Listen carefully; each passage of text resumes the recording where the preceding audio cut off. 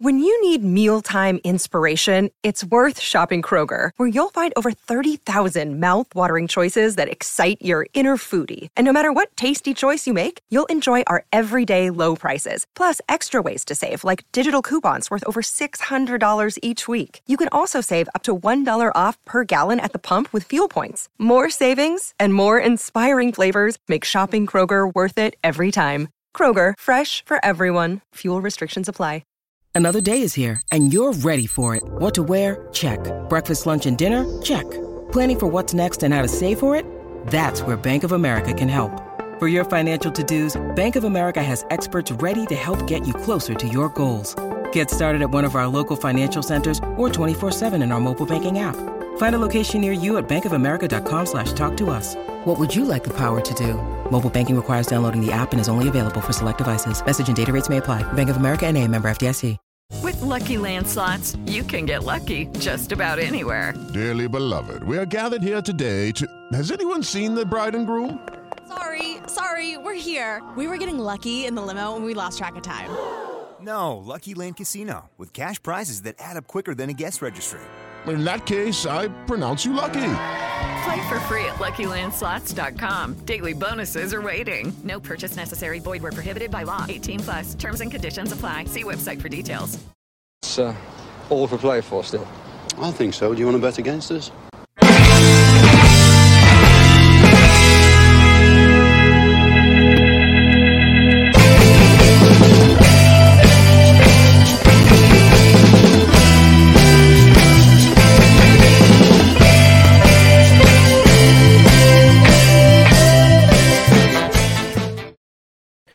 Hi, villains. Welcome to For the Love of Paul McGrath podcast. That intro ended very, very quickly there. It's not the normal intro we have. There's a story behind it, and I'm sure I'll bring it out in some other podcast, but we're not here to talk about my podcasting mishaps at the moment. We have the wonderful Tom Fenton from Get German Football News is on with us today, and obviously you're on, Tom, today to talk to us about the signing of Leon Bailey. So firstly, welcome to the podcast, Tom. Thanks for having me. It's good to be here. Absolutely. Like I've done a couple of podcasts on Leon Bailey, basically just trying through the statistics and trying through what I've seen of him in my limited view that I've had. As I say, I have this theory whereby if I can look at statistics and look at 5 games, a game he scored in, a game that he performed statistically brilliantly in, 2 games from a previous year, and then another just game at random, I think I can get a fairly good idea of people, but obviously I might just get lucky and pick all the good games that somebody played. But no, it's great to have you on. It's great to have somebody who has an interest in, I suppose, Lords with regards to German football. But talk to us about Leon Bailey. We had a absolutely bonkers, and what on the outset looked like a bonkers and crazy press conference for Leon Bailey last night. I don't know if you've seen it, Tom. Did you? It was I haven't yet. No, I think I need to. But yeah. It's look. I suppose I on the outset, I'll give you an idea. It's like this, like what we're doing right now, except probably even lower production value, if you can imagine. Imagine. But I suppose I come down on the side on the side that, you know, there's a lot of quarantine rules where he is. He's just come back from playing a game in Las Vegas. Las Vegas is one of the highest areas of growth of the coronavirus in the US at the moment. He's been 14 days in the US. Quarantine in Jamaica. There's going to be quarantine in the UK. They just couldn't get him to the UK to do his press conference. And then again, as I've said myself, I'm from a real rural place in Ireland. If I was signed for 30 million, if I was the most expensive transfer of my nation's history, I think I'd probably have my press conference in my local parish hall with all my, the people from my village around me as well. And, you know, that could be inspiring for some Jamaican people to actually see that press conference for Leon Bailey. He'll get his razzmatazz when he comes to Birmingham. He will have cameras in his face for the next 5 years if he stays at Aston Villa. So, you know, this is something nice. It's nice colloquial. It's nice village feel to it, I think. And, you know, he celebrated his way in his patch with his people. And you got to respect that and find that endearing, I think, as well at the same time. Absolutely. And Birmingham's a very razzmatazz city. I can tell you that firsthand. So he's in for a treat. Wow. Yeah, he's got there's a bull ring. Yep, There's the Bull Ring. Spaghetti Junction. Loads of canals, more canals than Venice. What can I say? Exactly. What can you say? Yeah, you're really selling it. No, I know. As I say, being an Aston Villa fan, obviously, I've been in Birmingham my fair share of times, and I actually never get the whole "there's nothing in Birmingham" thing. That a lot of other fans of other clubs tell me. I love going to Birmingham. It's a great spot. You'll find. Put it this way: you'll find something to do if you want to be in the place you're in, and that's the way I always see it as well. But less about this. Isn't the Lonely Planet guide to Birmingham? It very nearly turned into it, or to Jamaica from that point of view. Talk to me about Leon Bailey. Bit of a mercurial player is what we're getting. Is the feeling that he's going to fit into this system? But talk to us about what his time in Germany has been like. I suppose first, Tom. Well, I think it's interesting that you mentioned the 5 games because I think if you watch those, even just a couple of games of his, you'll get a real feel for why people love Leon Bailey and why people are simultaneously so frustrated by Leon Bailey, because on his day, he was one of the best players in the Bundesliga. He could turn it on. He's got pace to burn, eye for a goal. He's a good crosser of the ball. His passing is excellent. Link-up play is good. So it's all there. It's always been there since he moved from Belgium as a very young player. And I think he never really intended to stay in Germany for this long. I think that big move to a United or to Bayern Munich was always his intention eventually. Yeah. And so I guess his has been a story in some ways of frustration when things are just going right. He's very much been a player who will go through months of superb form, and then out of nowhere he'll just suddenly fall off and lose a bit of form and lose his place in the side because Bayer Leverkusen have got a lot of attacking, or they still do to an extent without Kai Havertz and so on. But they've always had plenty of good players in wide areas, and he's always had to compete for his place.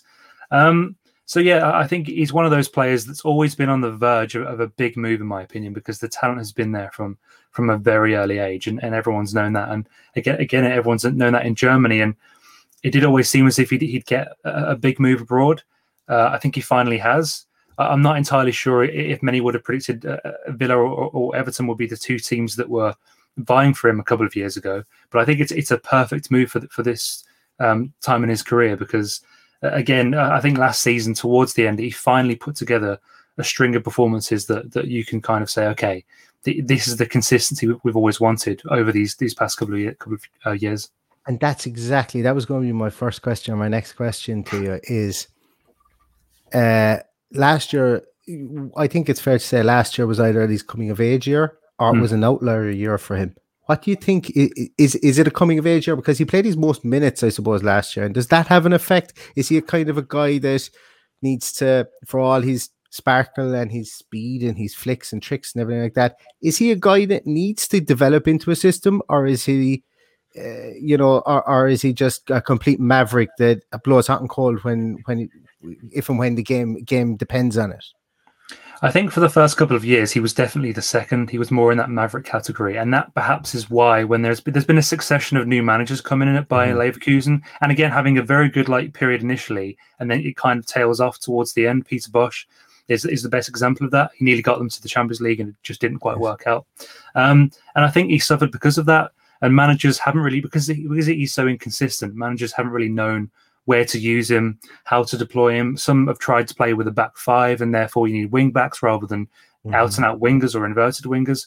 So I think that's been a real issue of his, is that managers haven't really known how to get the very best out of him consistently. And last season was probably, well, like you said, the most amount of minutes, good stats in terms of goals and assists, and he's man of the match awards and that kind of thing. So I think it really was a coming of age year and a year of consistency.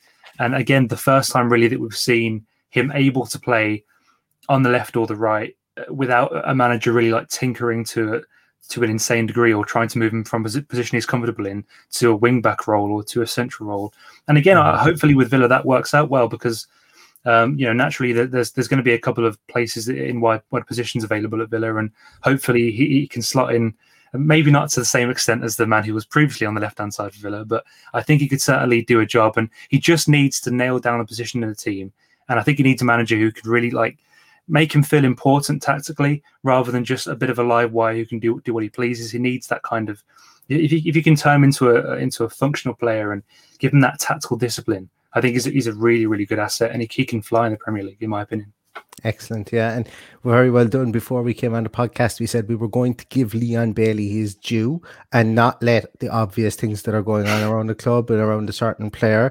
It's not. I've put X's over Jack here behind me. It's not because I don't want him or don't like him. It's to remind me not to continuously talk about him. And it's right in my eye line here, so I hope people don't take that as a slight on what's done. But myself and Tom were just talking about it before we came on, and it's just to remind me not to continually talk about Jack Grealish, because look, I think a lot of the Villa fan base are at risk of that, of the Leon Bailey thing being after the Lord Mayor's party. I think that's what the phrase is, that it's something that nobody actually fully appreciates, really remembers, really recognizes as quite a very big high profile move for this club, considering where we were 3 years ago. And I think it's only fair that we would give him his due on probably what would have to be the happiest day of his life, considering it. I think, if I'm not mistaken, he's the most expensive Jamaican player of all time. So it's this is fantastic for him, and it's also the club are probably jumping through hoops with his signing. Obviously, everything else is probably not to their taste, but the Leon Bailey piece is something we're going to talk about. And look, I presume we will probably touch on some comparisons with the man who previously occupied the left, or to this day still does occupy the left wing. He hasn't. Fat lady hasn't sung yet. But you mentioned something about managers, and that's really fascinating, because you mentioned Peter Bosz, and obviously people know about his tactical and what he's a very demanding manager, and he's very good tactically. And I think I want you to kind of start on maybe a discussion of maybe why he did and why he fell into and out of favor with Peter Bosz. But because I want to talk about the complete subset of managers that he's had, because when he first came into Leverkusen, he had a brilliant year as well. That was his second best statistical year. Well, 17-18, I think it was, when he was 19 years of age. He scored. I'm actually just going to look it up here. He scored 9 goals and had 6 assists. So pretty similar output to what he had this year. Mm-hmm. What was the difference between that year in 17-18 and 20 and 21? But what was the difference between those years and the 2 years in between? Was it specifically managerial and what those managers wanted him to do? I think that definitely factors into it. But I think you also have to look at perhaps his head being turned slightly. I think we've seen it perhaps with Jadon Sancho in the Bundesliga last season, whereby, you have a real good breakout year in the Bundesliga. And all of a sudden, I think there was the expectation for Bailey that all these big clubs would come in. I mean, in 2018, 2019, if you would have said that Bailey would end up at Villa, given where Villa were a couple of years ago and where Bailey was a couple of years ago, it would have been inconceivable, because he was being linked with every major club in Europe at that point. And so it's kind of aligned nicely for both parties, I think, in the here and now.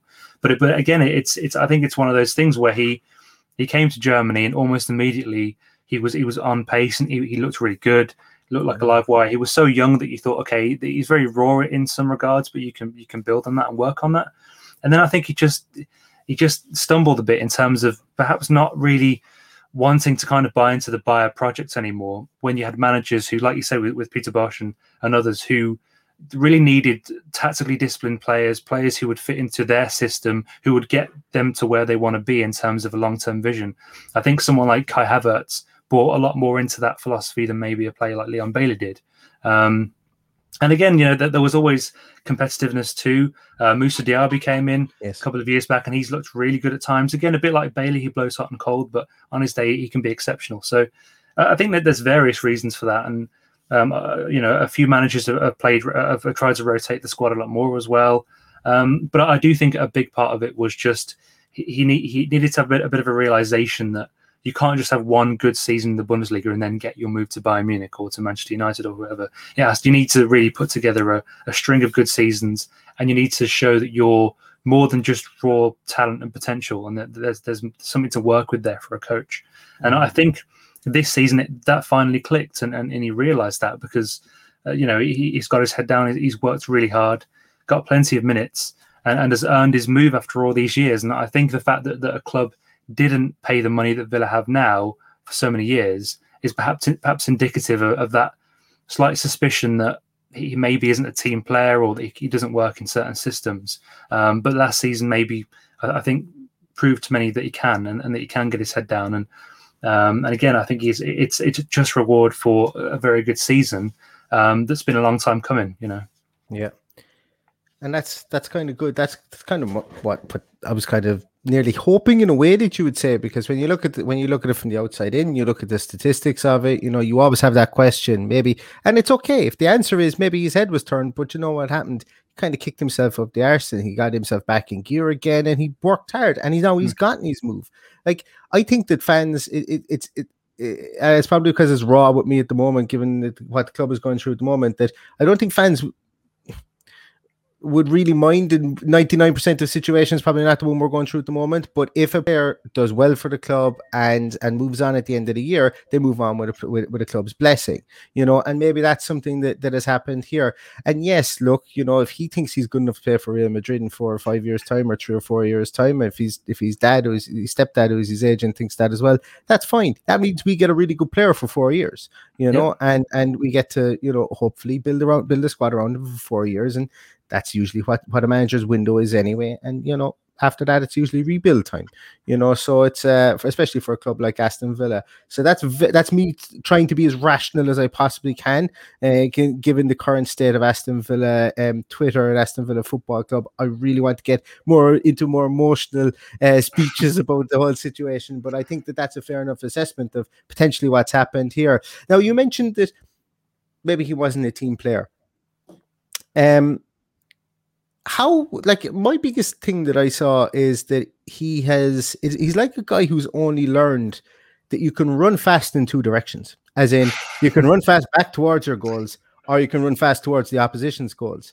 Yeah. Is that just me oversimplifying it, or as in he's got latent pace, but is it that he just didn't want to be defensive, or that he just was never shown as a kid how to play a defensive structure?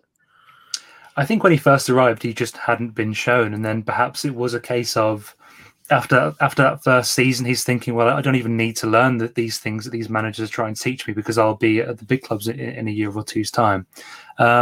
Naturally, that didn't happen, and maybe that's part of the reason why it didn't happen. But he certainly had managers who have had that tactical nous and would have wanted to incorporate that into his game. Again, like trying to get him to play at wing back. I mean, I think he would be an exceptional wing back for some teams if he had that tactical discipline, because his pace is great, and he can put in a shift when he wants to. It's just more often than not he can just sort of drift out of games if it's not going his way, and or again historically he could. And I think last season was the first kind of indication that he's growing out of that phase and is maturing as a player now. So it's an interesting one. I do think it's more a case of him just kind of, I don't know, just thinking he'd already made it in that sense, because he certainly can play both ways. And for Aston Villa, he's going to have to. I mean, he's not going to have a choice. I don't think they'll allow him to just be a passenger on the pitch. But for Bayer Leverkusen, it was always a trade-off, because I think there's an acceptance with what they do, similar to Dortmund, whereby they bring in these young players for a couple of years, they develop them and sell them on. And there is often that implication that, okay, they may not always give us the best work rate, and they probably will force their way out the club eventually, but we'll get a couple of good years out of them. And I think other players bought into that more than perhaps Leon Bailey did. Like a couple of years before Bailey got there, you had Arturo Vidal, yes, who took Bayer Leverkusen to a new level while he was there. Emre Can as well came to Liverpool afterwards, and so they had a model of doing this for many years. Now, I think maybe Bailey just kind of, I don't know if he believed his own hype or what, but for whatever reason there were a couple of more barren years, and it's taken until now for him to maybe drop those aspects of his game and really become more of a rounded footballer. But it's hard to say really, because you never know what's going on in a player's head and what his agent has said or whatever. But I think something did click last season in terms of upping the work rate and realizing what he could grow into as a player. We've had a press conference, as I mentioned before, and we also have had a reaction from Dean Smith, albeit brief reaction from Dean Smith. And what was really interesting to me was that Dean Smith referred to him as a striker. You've referred to him as a winger, a left winger, right winger, or a left wing back, right wing back. Is probably the best thing to do with him stick him up top and let him be a maverick up there and not have to depend on him to defend? Do you think he has a full rounded skill set to be able to be? I'm not saying like a centre forward, but if you're familiar with the way Aston Villa played last year, like maybe an Ollie Watkins, somebody who's able to play the channels and come up with 10 goals a season, 15 goals a season. Do you think he's got that in his locker if needed? I think if needed, for me, it wouldn't be the optimum position you play him in, because I think he's too good of a crosser of a ball, and he cuts inside beautifully as well. Like again, if you play him on the opposite side, if you play him on the right, for instance, he'll cut inside and use the left foot, and I think that's a really good asset, or it could be for Villa. I don't know if he has maybe the physical presence to be. I know you don't mean like an out and out striker, but even to play centrally, I think maybe he needs a bit more of that. And again, he's played there so scarcely for Bayer that it would take him a while to learn that, I think, because he predominantly just plays on the wing. Either wing, really. He's comfortable on both. But centrally, he's never really been an option. I mean, you got to think of during the course of his time there's always either been Kai Havertz or recently Florian Wirtz, who is a natural like number 10, plays central. Yeah, phenomenal footballer. What a player. And again, Havertz also played as a false nine at times. So there's never really been a chance for him to play that central role. And Patrick Schick as well has been at the club too. So it might just be a case of there's never really been a chance for him to play that. I think he could grow into it because his goal output, when he gets regular minutes, is pretty good. He's got a good strike of the ball, particularly from long range. Does he have the movement to kind of merit that? Again, I think it would need to be taught. But it's an exciting option to have. I mean, if you had a situation like I remember when Wesley got injured the season before last, and you had that period without, exactly. And I think in that kind of scenario, he could do a job, absolutely, you know.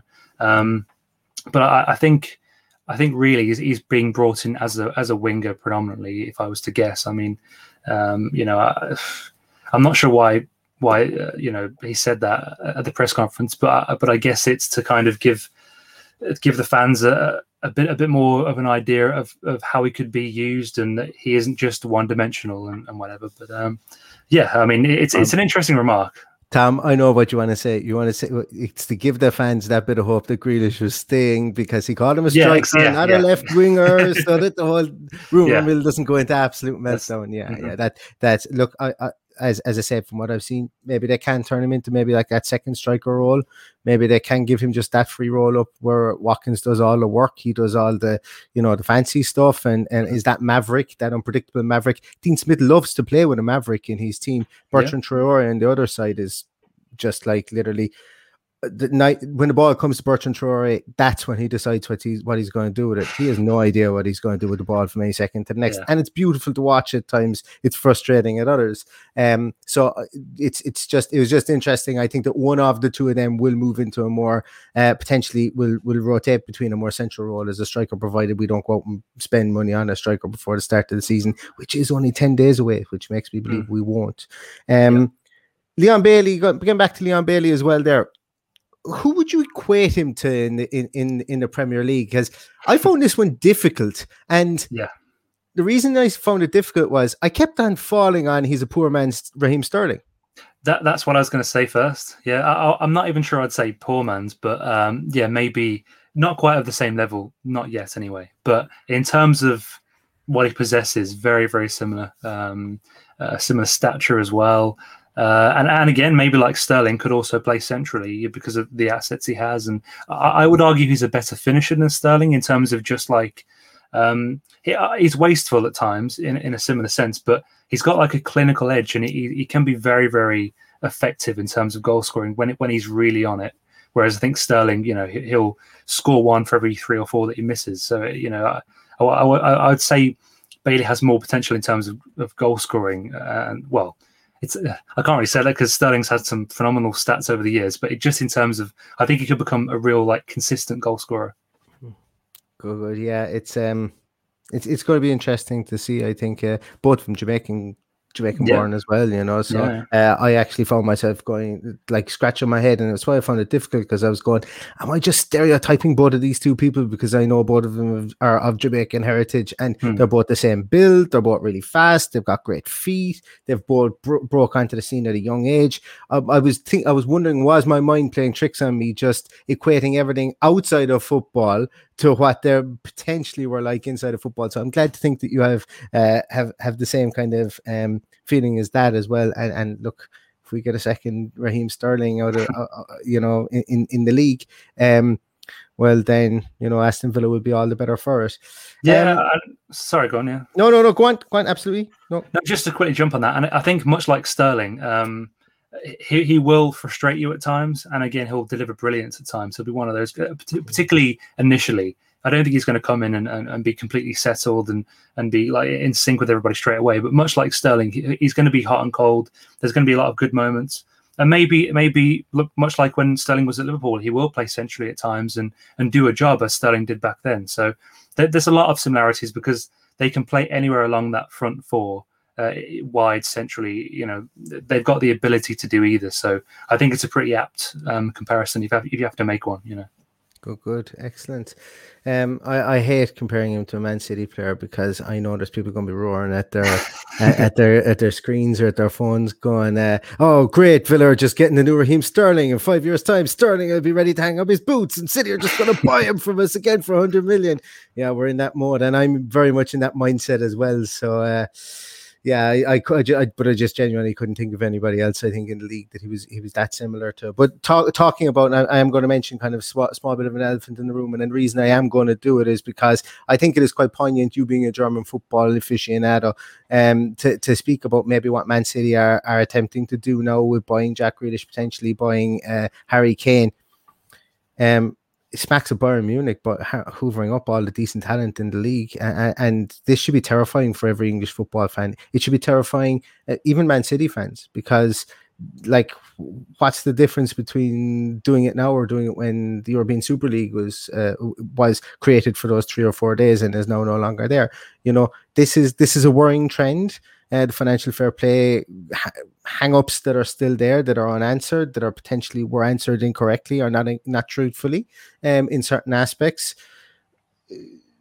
Like the Bundesliga, and this is going back on an answer you gave, the Bundesliga kind of just gets on with it and develops players and goes, yeah, look, I'll send them on to Bayern Munich, or I'll send them on to this club, or I'll send them on to that club. And teams like Leverkusen just get on with it, and they develop more talent. Do you think that potentially, and I hate even saying this, that potentially the English football fan needs to get their head around that the league is potentially going that way? I don't want to think it. I want to fight that until the day I die. But it's just when you said that about Leverkusen and even Dortmund, the likes of Dortmund, with everything that's going on at the moment, maybe that's the way the league is going. I think sadly that's the case, and it's say that. I know, but it's one of the reasons why I think me and many other German football fans were first swayed to that league, because of course there are issues, and the issues that you have in the Bundesliga is that Bayern often will get these players for like virtually nothing. But a lot of the times these players would just run out their contracts, and Bayern picks them up on a free or for like 20 million or something. So that's a whole separate issue. But I think in terms of seeing the money and how it's polluted the Premier League, I think Germany does stand in stark contrast, and it's just the way things are. If you're Dortmund, if you're Bayern, if you're Schalke, well, even more so with Schalke, but you're never going to have the funds to compete with Bayern Munich. Even Bayern Munich haven't got the funds to compete with Man City. And so I think for City, the real issue you've got, from an outsider looking in at the Premier League, is that all of Man City's competitors, bar maybe Manchester United, having to be shrewd financially. They can't just go out and gazump teams and hoover up all the talent. Liverpool are having to sell players before they can buy. Arsenal have spent a bit of money, but they're still limited in so many ways. Chelsea, of course, trying to get Lukaku, but they're going to have to use players in the make weight. I don't think there's any club, bar City, that could just go out and spend that kind of money without even really thinking about it. And I think it is a bad sign for the way the league's heading in. And, teams are going to have to get creative with how they compete with that. We saw what Liverpool did. They tried a very clever strategy in terms of the way they recruited, and it can work for so long.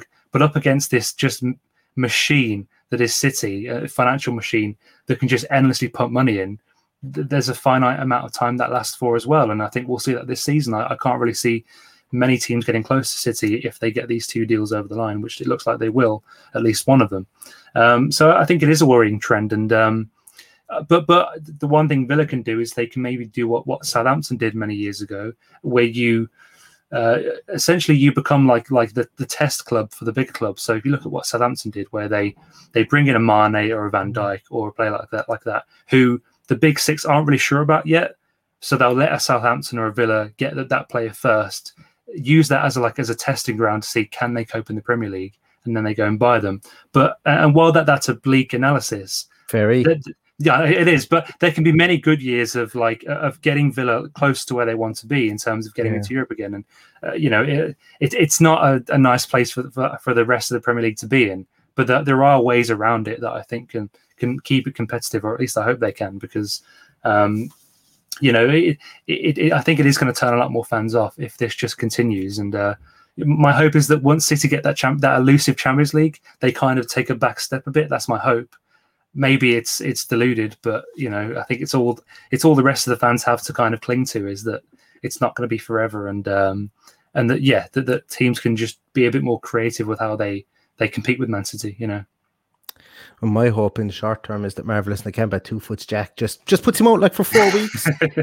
just nothing serious. I'm not wishing ill on anyone. Just a niggle for maybe means he doesn't pass his medical, and then everything is happy in the world again. That's what my short term goal is. I can't condone that, I'm afraid. No, I do jest. I only joke on that one. I am only joking. But look.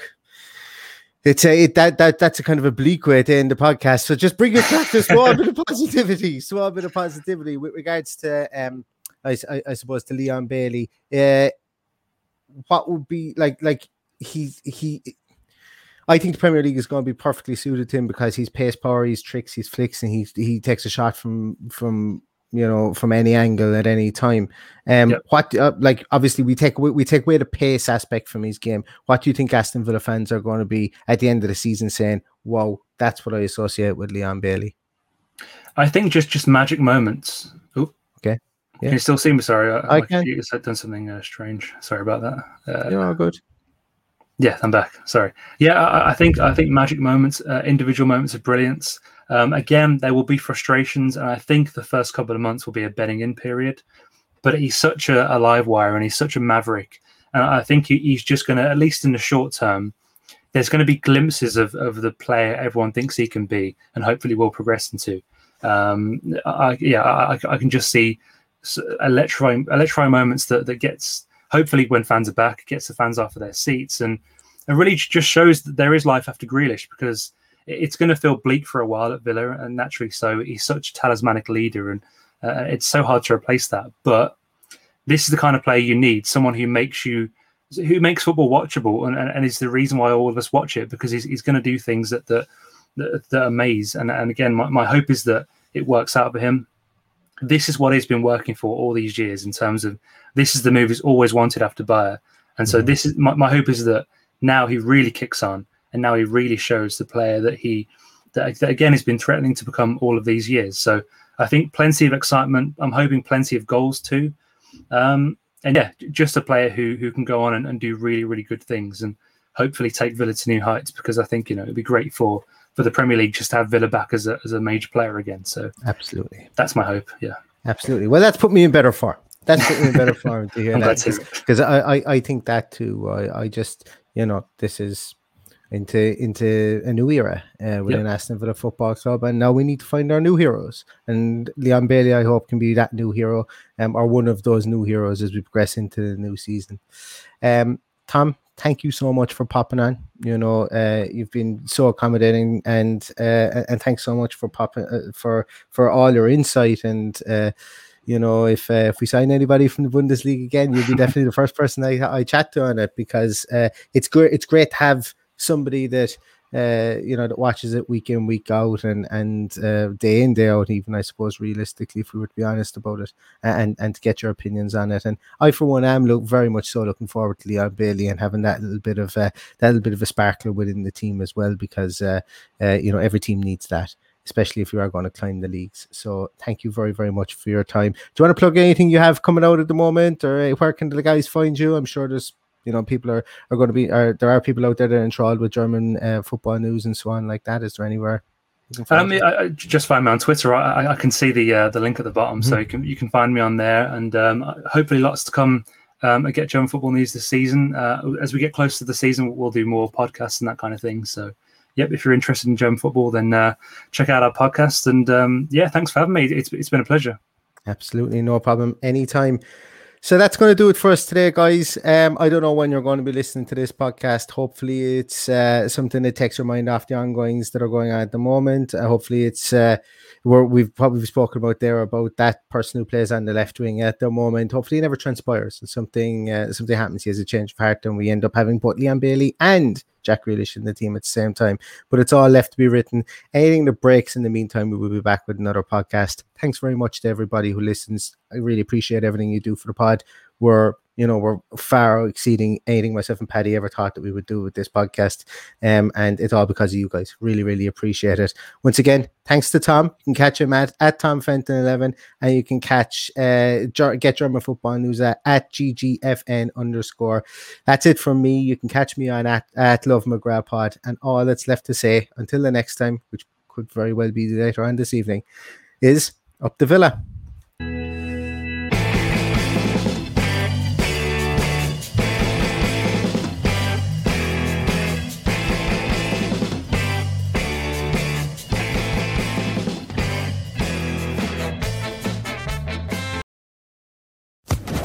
Social Podcast Network.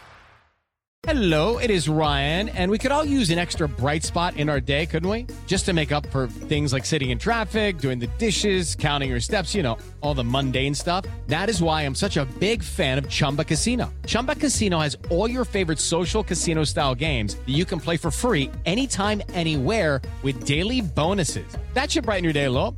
Actually, a lot. So sign up now at ChumbaCasino.com. That's ChumbaCasino.com. No purchase necessary. VGW Group. Void where prohibited by law. See terms and conditions. 18+.